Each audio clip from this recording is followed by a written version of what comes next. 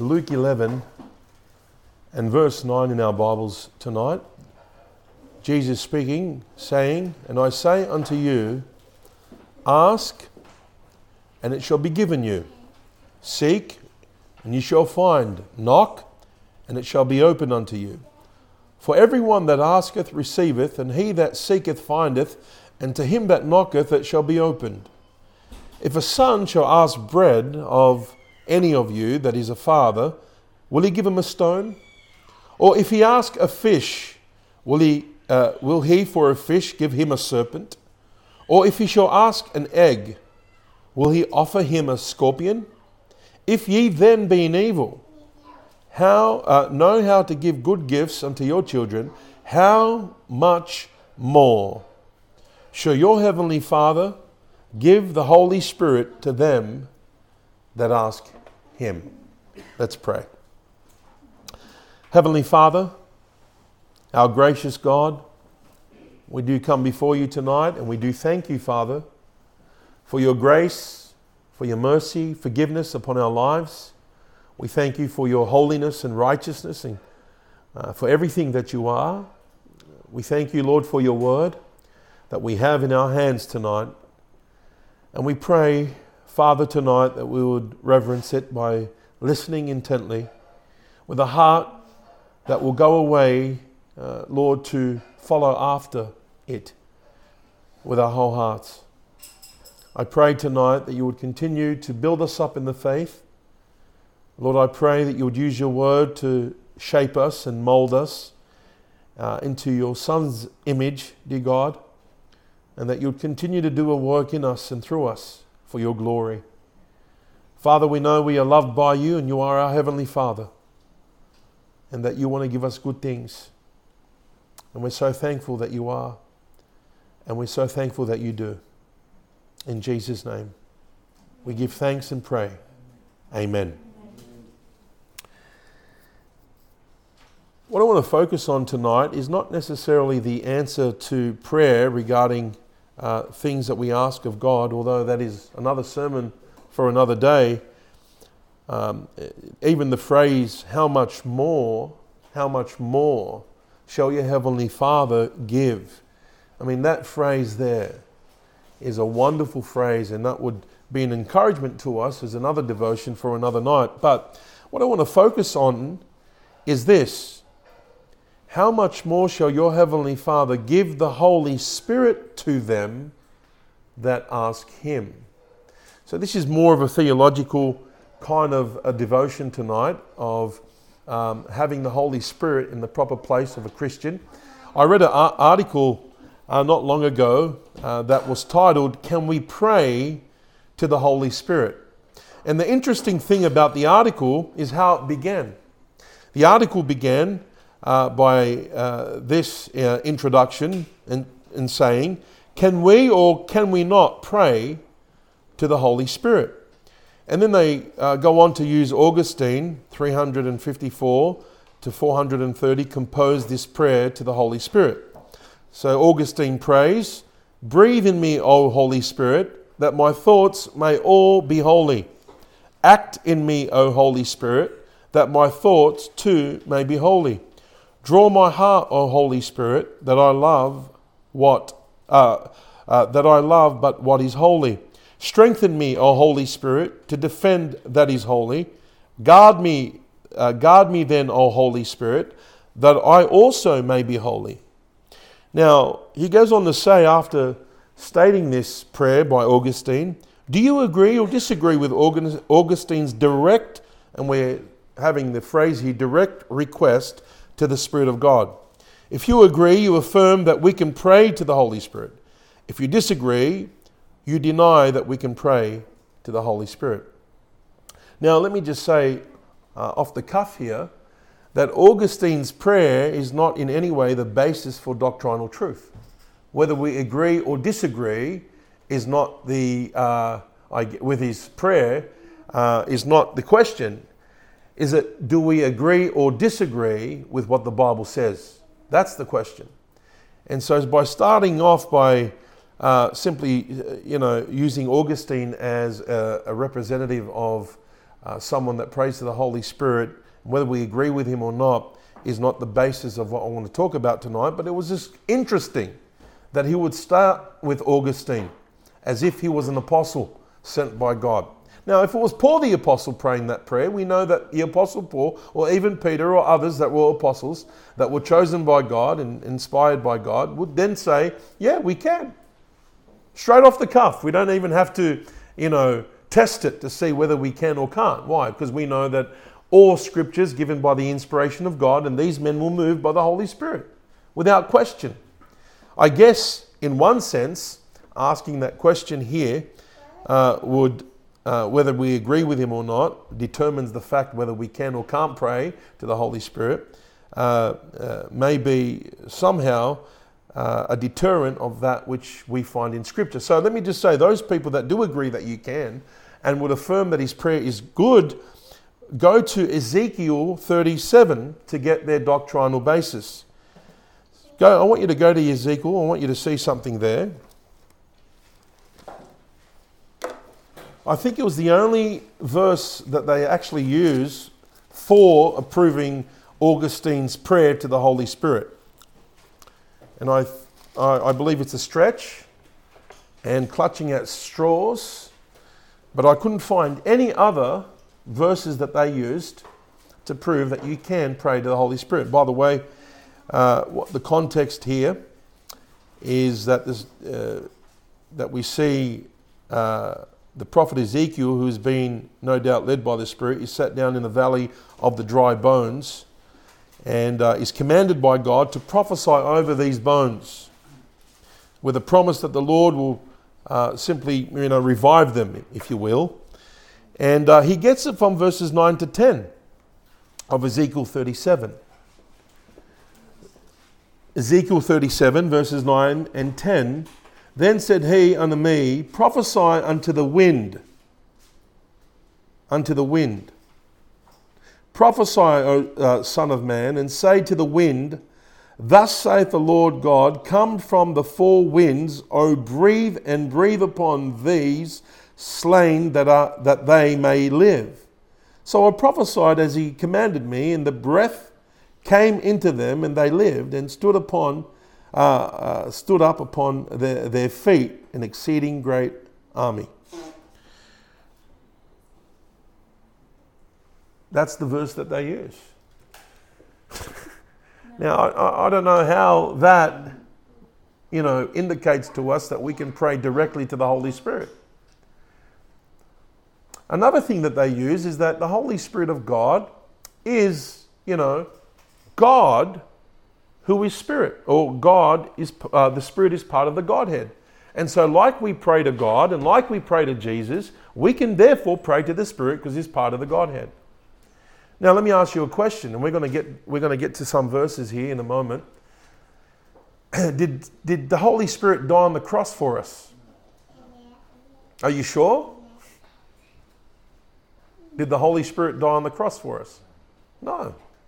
Did God the Father die on the cross for us? No, it was God the Son. So what we have to understand within the Godhead, that every single part of the Godhead has a different function within the Godhead. And to go and simply say that we can pray to the Father and we can pray to Jesus and therefore we can pray to the Holy Spirit is really misusing Scripture.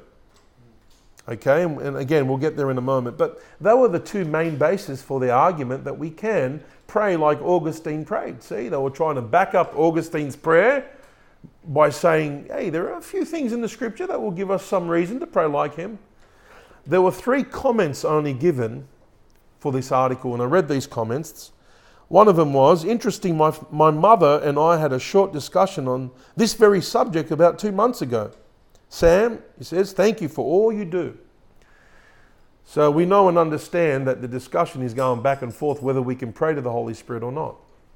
There are people out there that believe you can, and therefore, like her grandmother, perhaps believes that you cannot. Now she's affirming the fact with this person, perhaps, that there's liberty there to pray. And what a wonderful passage in Ezekiel 37 that will give us that liberty to pray to the Holy Spirit. There was another person that commented. He says, I am similarly looking for a reformed, charismatic church. That was the only thing. And then he says, any tips? Appreciated. And he says to another comment, do you know of any good reformed, charismatic church? I began to think that there are, Calvinists out there that are charismatic. They believe in Calvinism as well as the second blessing. And that you could, and to me, that poses a great problem in our current culture of Christendom. The next thing that they'll probably add is Catholicism. And we see that coming, by the way. That a lot of these Protestants are now rethinking about considering the Pope or Catholicism being part of Christianity. And then we have a big problem, don't we? Now, does this verse, what we read in Luke 11, really teach that we can or should ask God to keep giving us the Holy Spirit that we may constantly be filled? Is this what, Jesus is saying? Or does it teach that we can pray directly to the Holy Spirit? Because again, some Christians would use this passage of Luke 11 to say, not only can we ask God to give us the Holy Spirit, and He'll give it to us, but also we can pray to the Spirit. I don't know how they get that from that Luke 11, but now let me give you some reasons why we should not speak directly to the Holy Spirit. Number one, Jesus clearly taught us from the Bible, from the Scripture, how to pray. Clearly. Okay? The disciples asked Him, teach us to pray, and He taught them. Who do we direct our prayer to? He says, pray, our Father. Okay? Which art in heaven. Hallowed be thy name. And He says, if you ask anything in my name, and we pray, asking God in prayer in the name of Jesus. Thirdly, it's in the Spirit, not to the Spirit. Okay? Jude says this, building up yourselves on your most holy faith, praying in the Holy Ghost. So there's nowhere in the Bible we say praying to the Holy Ghost, but rather we pray in the Holy Ghost. And so we do not even worship the Spirit, by the way. God is to be worshipped in spirit and in truth. That's what He said to the woman at the well.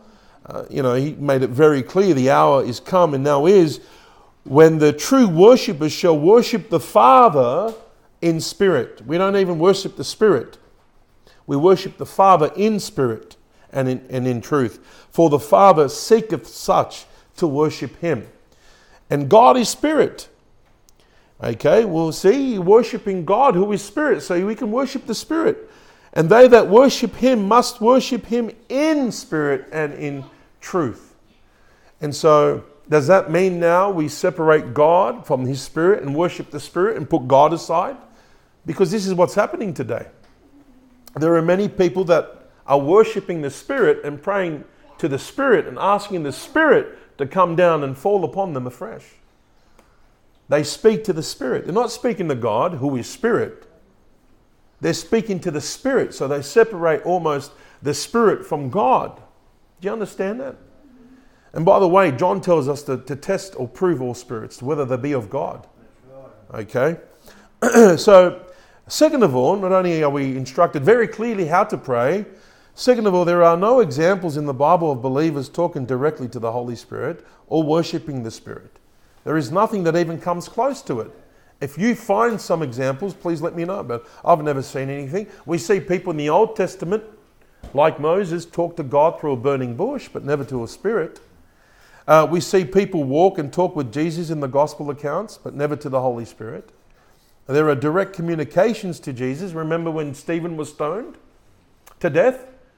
And he called upon God and said, Lord Jesus, receive my spirit.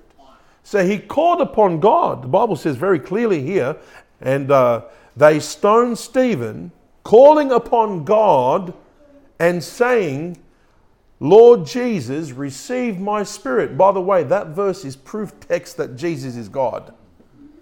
I mean, you can't get clearer than that. Calling on God and saying, Lord Jesus, receive my spirit. And so the Holy Spirit, by the way, enables us to have close fellowship with the Father and the Son. It is through the Spirit that we have fellowship with both the Father and the Son. 1 John 1:3, that which we have seen and heard declare we unto you, that ye also may have fellowship with us. And truly, the apostles say, our fellowship is with the Father and with his Son, Jesus Christ. Why isn't the Holy Spirit mentioned? Because it is through or in the Spirit that we have this fellowship. I can prove it to you. Go to 2 Corinthians chapter 13.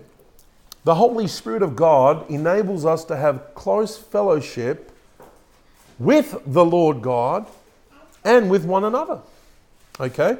Notice what the Bible says in verse 14, 2 Corinthians 13 and verse 14. The grace of the Lord Jesus Christ and the love of God and the communion, the partnership or fellowship of the Holy Spirit be with you all.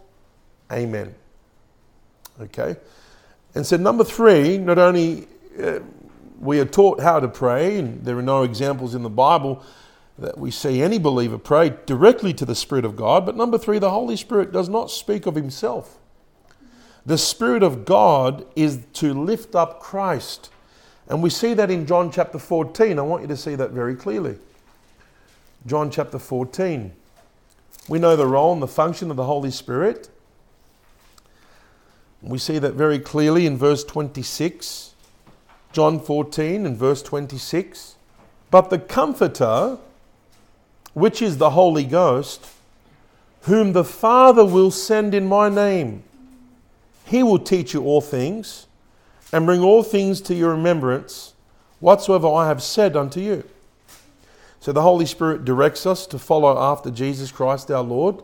There's no doubt about that. And I want you to see in 1 Corinthians 12, I want you to see this. We'll turn back to John 14 in a moment. But have a look at 1 Corinthians 12 and verse 3. It says, wherefore I give you to understand that no man speaking by the Spirit of God calleth Jesus accursed, and that no man can say that Jesus is Lord but by the Holy Ghost.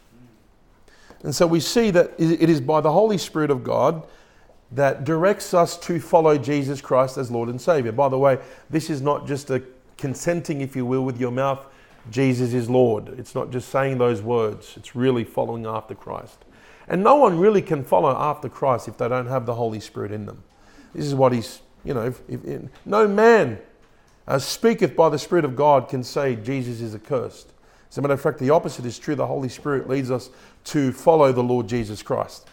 And number 4, the Holy Spirit is our helper.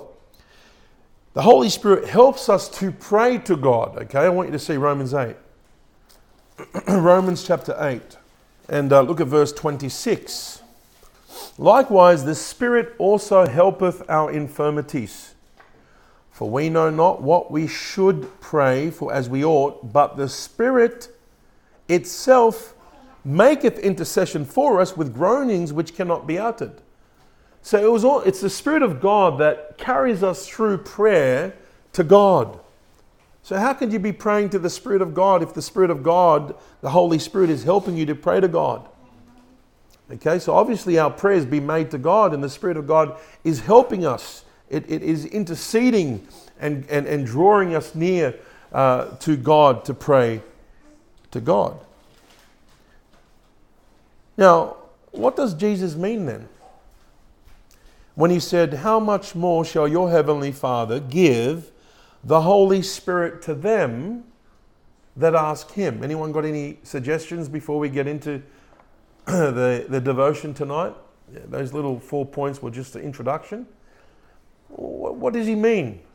What was he saying to his disciples?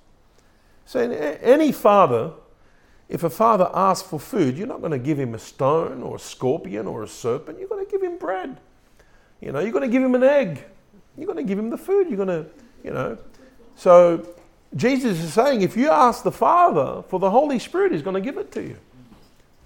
So what does anyone have any suggestions what this may be talking about? Is it talking about that we constantly now ask God that we may have a continual dwelling or filling of the Holy Spirit?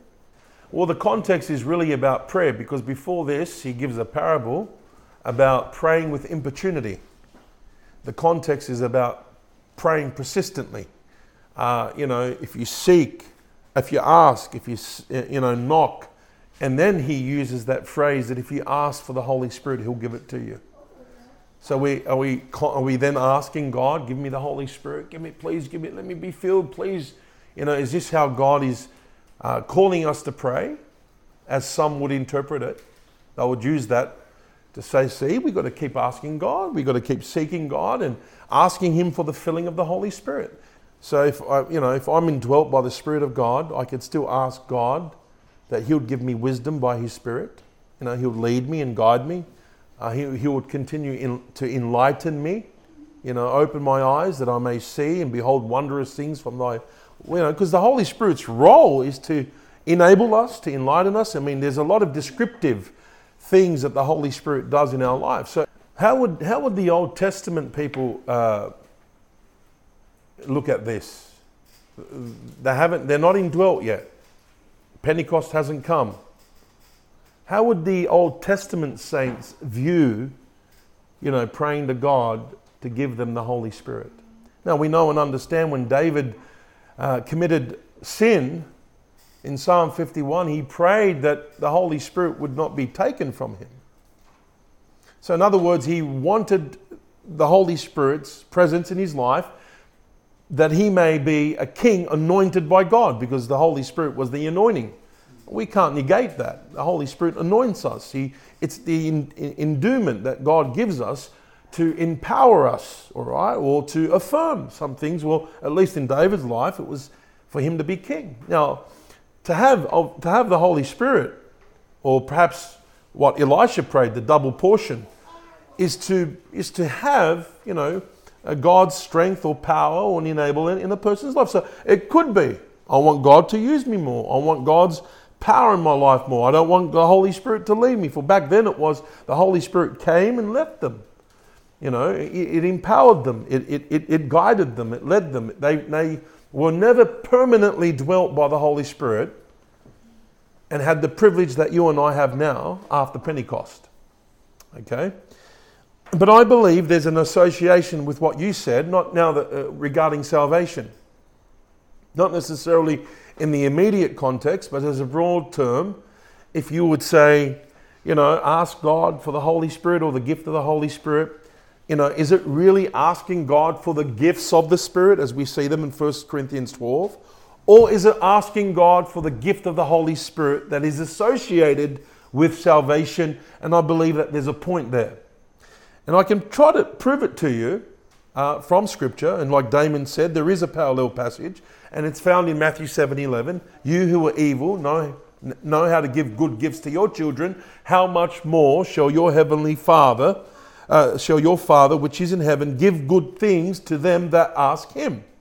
So if you were to put those together, you would say the good things, and the Holy Spirit.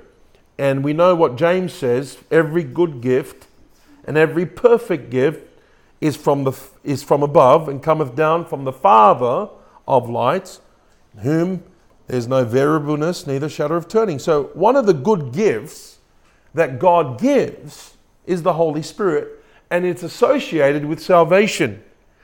I want you to go back to John 14 and have a look at this.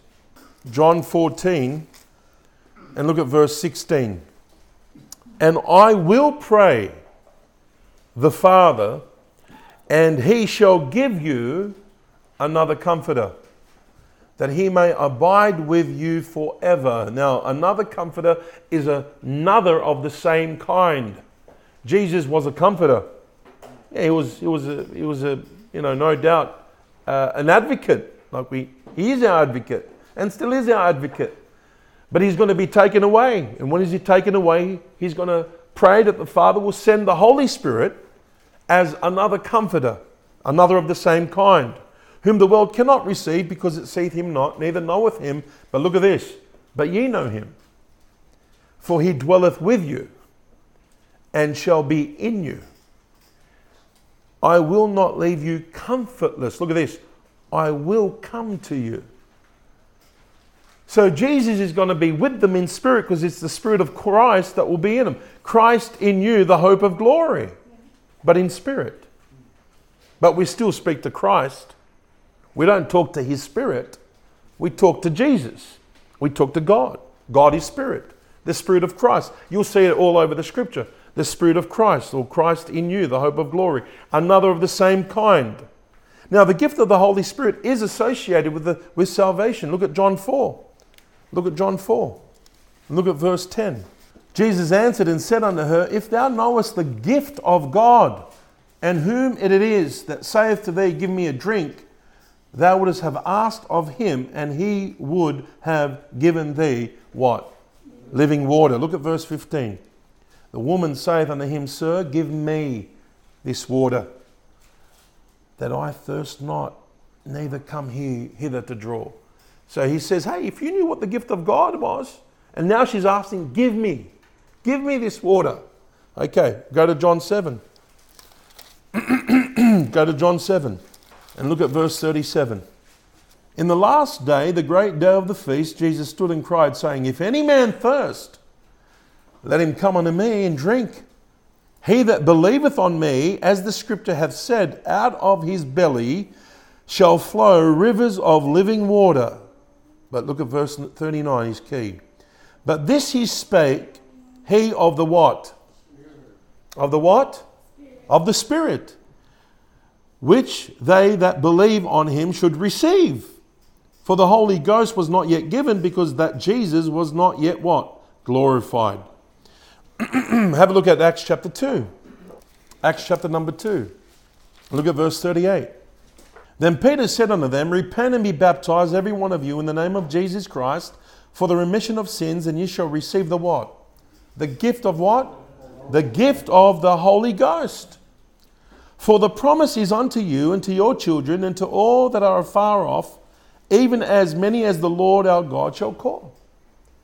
So over here, we see very clearly that salvation is associated with the gift of the Holy Spirit. You believe on the Lord Jesus Christ, you have the Holy Spirit of God, the gift of the Holy Spirit given to you. All right, look at Acts 11. Look at verse 15 in Acts 11.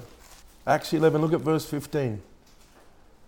And as I began to speak, the Holy Ghost fell on them as on us at the beginning. And he goes, and then remembered I the word of the Lord, how he said, John indeed baptized with water, but you should be baptized with the Holy Ghost. For as much then as God gave them the like what? The like what? Gift. As he did unto us, who what? Believed on the Lord Jesus Christ. What was I that I could not withstand God? When they heard these things, they held their peace and glorified God, saying, Then hath God also to the Gentiles granted what? Repentance unto life. See how the Holy Spirit of God, the gift of the Holy Spirit, is associated with salvation? They actually call it the gift, the like gift, the gift of the Holy Ghost, promised not only to you, but also to your children. And the Holy Spirit of God can only be given when you repent and put your faith in Christ. And then you have the gift of, eternal life or everlasting life, which is given to us by the Spirit of God. So if you put those things together, then you would say, man, I want the Holy Spirit. If someone knew this and knew and understood that, man, the gift of the Holy Spirit is given to me when I get saved, I get born again. Is it wrong to say, God, Lord, I need you to save me from my sin. I want the gift of the Holy Spirit. I want to be born again. Is that wrong? No. And you know what? You say that, God will promise, He'll give it to you. There's nothing wrong with that. I don't think it's a stretch. I don't think it's a stretch at all. Because someone can pray like that. And as a matter of fact, people pray things like, Lord, come into my heart. Now, the Lord coming in someone's heart is a byproduct of the Holy Spirit, being received or, believing on the Lord Jesus Christ. That's when He comes into your heart. But I know what they mean. I know when they say, Lord, come into my heart, if they know and understand that that's what happens when they get saved, taken. Because it's not necessarily a wrong concept. There are people that will refute that statement. You don't say, Lord, come into my heart. You ask the Lord to save you. Well, but if they think and believe by asking the Lord to save them means the Holy Spirit is going to enter into them, or Jesus by his Spirit will live in them, then there's nothing wrong with that. It depends how advanced your theology has, come. There are a lot of people that are ignorant of this, they don't know it. If your gospel is just ask God to come in your heart and that's it, well, I would say it's pretty weak theology. A lot of groundwork needs to be had. You need to tell them about salvation and the gospel and all that. But if they know all that and they ask Jesus to save them and God, please come into my heart, I don't believe it's a wrong statement, because that's what happens when someone gets saved. God comes in. The Holy Spirit of God dwells in. Well, we saw it in John chapter 7 very clearly. Look at Acts chapter 19. Look at verses 1 to 5. And it came to pass that while Apollos was at Corinth, Paul, having passed through the upper coast, came to Ephesus, and finding certain disciples, and he said unto them, have you trusted Jesus Christ as your Saviour? Is that what it says? Did it say that? No, it didn't say that, did it? What does it say? Have you received the Holy Ghost since you what? Okay. So there's nothing wrong with saying, have you trusted Jesus Christ as your Saviour? Or have you received the Holy Ghost? Are you born again? Have you been regenerated? We may use these different terminologies because we know them now. I mean, we've got the epistles. How well advanced is your theology on, and eschatology and ecclesiology and soteriology, and we know so much more than what they knew about the church, about future things to come. We know so much about salvation, okay? And so I don't think there's anything wrong by saying to someone, have you received the gift of the Holy Ghost when you believed? Are you born again? Now, if they say to you, yes, I speak in tongues. No, that's not what I mean, because we're talking about salvation being associated with the Holy Spirit. We're not talking about someone having the gift of the Spirit in ministering. We're not talking about that. We're talking about salvation, okay? I don't believe Luke 11 is talking about the gifts of the Spirit. I believe he's talking about the gift of the Holy Spirit, okay? I personally believe that. I'm trying to develop this for you so you could see it. Like Damon said, I believe it's one of the good things that God gives us from heaven. And with every other spiritual blessing that the Holy Spirit has, because if you study the Holy Spirit, it has a lot of, characteristics that are great benefits to the believer, okay? But have a look at verse 2. Have you received the Holy Ghost since ye believed? And they said unto him, we have not so much as heard whether there be any Holy Ghost. Wow! And you were John's disciples, and you still haven't heard? I mean, we're talking about years have passed, okay? And so, look at verse 3. And he said unto them, what then will you baptize? And they said, under the John's baptism. Then Paul said, John verily baptized you with the baptism of repentance, saying unto the people that they should believe on him which should come after him, that is, on Christ Jesus. Look at this. When they heard this, they were what? Baptized in the name of the Lord Jesus. And then they received the Holy Spirit in the next verse. So they believed on the Lord, not only the baptism of John, but the one that came after him, and the Holy Spirit was given to them. I believe it's the gift of the Holy Spirit is associated, no doubt, very closely with salvation. Look at Galatians 3.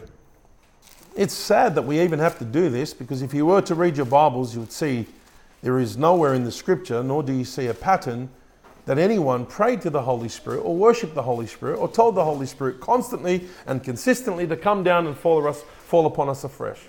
This is terrible, brethren, that we even have to do this. And now Augustine is some charismatic Calvinist. Is there any church out there that's reformed and it's the charismatic church? Man, this is crazy. Why don't you just read your Bibles and see? You're looking for a church that will hold on to these that the Bible doesn't speak of? Well, I mean, we're in a mess. Christendom's in a mess. Look at Galatians 3, look at verse 1. Galatians 3, look at verse 1. O foolish Galatians, who have bewitched you, that you should not obey the truth, before whose eyes Jesus Christ hath evidently sent forth crucified among you? This only would I learn of you. Look at this. Received ye the Spirit by the works of the law, or by the hearing of faith?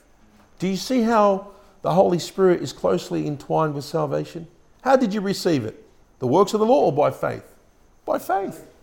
Oh, you foolish. He says, are ye so foolish?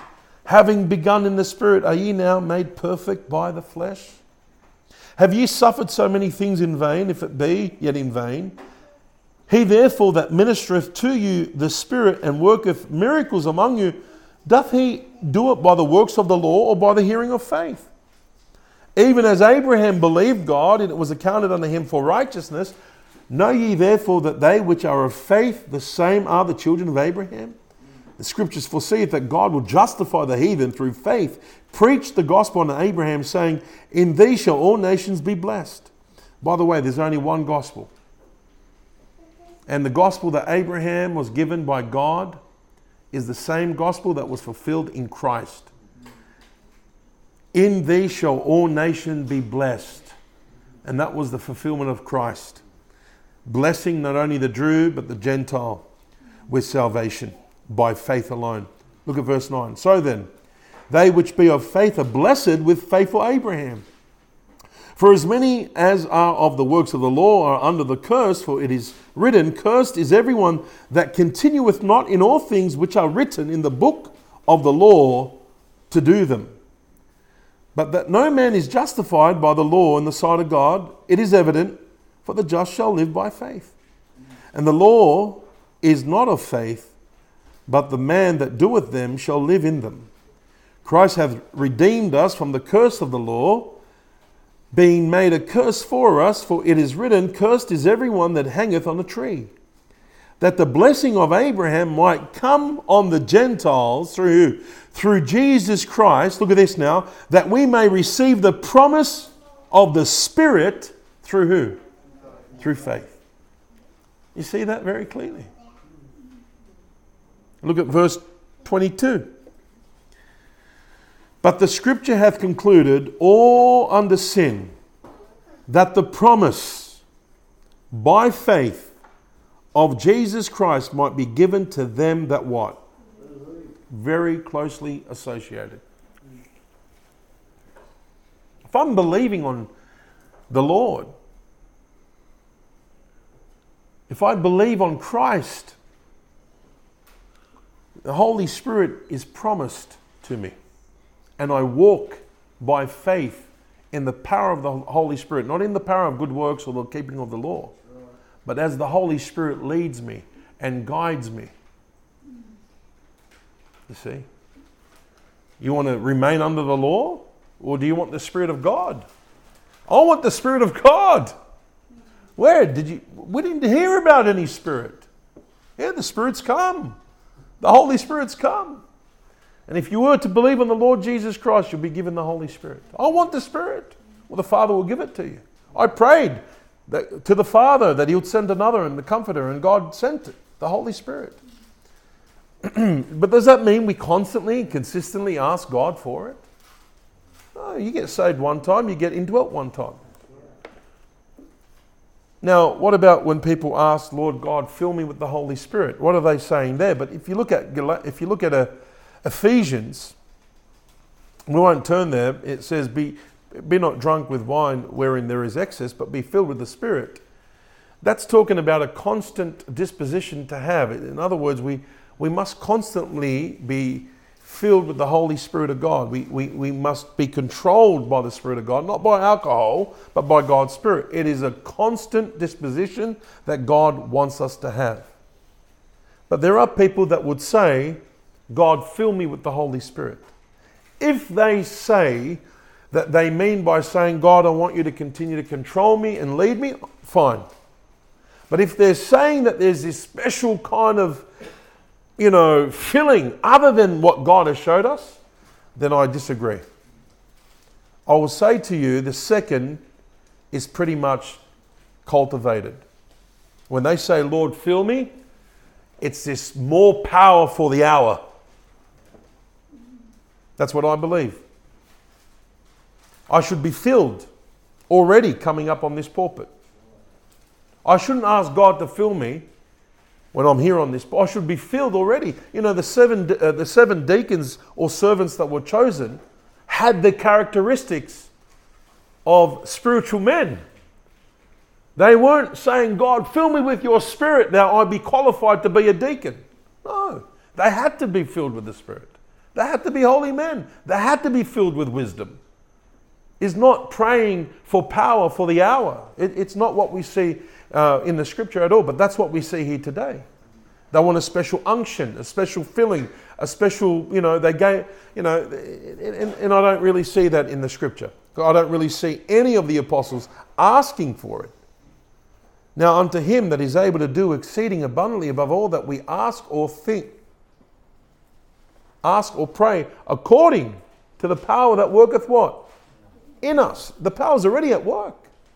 I just have to be, if you look at prior verses to Ephesians 3:20, you would see that I would have to concentrate with my relationship with the Father and his love for me in the depth of that. If I just need to be focused on what God tells me to focus on, and God will take care of the rest. But I can't even pray or think about the work that God wants to be done. I can't do it. God wants to do a work. I can't even pray for it. What God wants to do in us by his Spirit. Now, let me ask you this in closing. Did Simon the sorcerer ask for the Holy Spirit?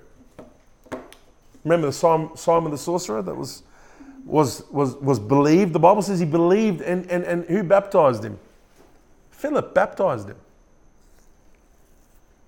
And then after he was saved, did he ask for the Holy Spirit? Do you remember? Sorry? He wanted to purchase it. He wanted to pay for it. What did he want? He wanted the power without the person. And I believe today, when people are praying to the Holy Spirit, they want the power without the person. And you can't separate it because God is Spirit. Worship God in spirit and in truth. Don't separate the Spirit completely from God or from Christ, because you can't. They're one. And I'm afraid today that that's what people do. They try to separate the Holy Spirit like he's a complete different entity and a force that is separate from God. You don't do that. It is God. And it's got a different function. I don't talk to the Holy Spirit. I talk to God. My fellowship is with God through the Spirit. I ask God. Okay, if you want to ask God for the Holy Spirit. He'll give it to you. Ask God to be saved. He'll save you, and He'll give you the Holy Spirit. You don't ask the Holy Spirit. The Holy Spirit, save me. You don't do that, do you? When you got saved, did you ask the Holy Spirit to save you? Who did you ask to save you? Whosoever shall call upon the name of the Lord shall be saved. So why is it in our Christian culture today, there are more people that want to seek the Spirit more than Christ, more than God? Because I believe there's a sweeping, influence that is trying to deter us from Christ, where the Holy Spirit is trying to lead us to Christ, make Him our Lord, make Him the emphasis, because the Lord Jesus is the emphasis here. The Holy Spirit puts the emphasis on Him. And what these people want to take off the emphasis of Christ and put it on the Holy Spirit, because they want power so they can look like, wow, look at me. No, sorry. Look at Christ. The signs and wonders were never the emphasis. The signs and wonders were there to point us to Christ. Not take away our vision from God and put it on like Simon the sorcerer that wants the power without the person. I believe Christians can be sincerely deceived. And as you can see from the article, they are. And it's sad. Augustine is not the pattern. You know, he can pray to the Holy Spirit all he wants. I don't know what spirit he's praying, but it's not of the God of the Bible. That's all I can say. Now, let me say this. Are there songs that we pray, glory to the Father, glory to the Son, glory to the Spirit? No problem. Glory to. But we're not praying to the Spirit. So thank you, Lord. Glory to God for the Holy Spirit. But I don't pray to. It's a very fine line. If anyone in this room can show me one passage, one example, one teaching that we can, I'll start praying with you. I have no problem with that. I have a problem with people saying we can when the Bible says we can't. That's the problem I have. Let's pray.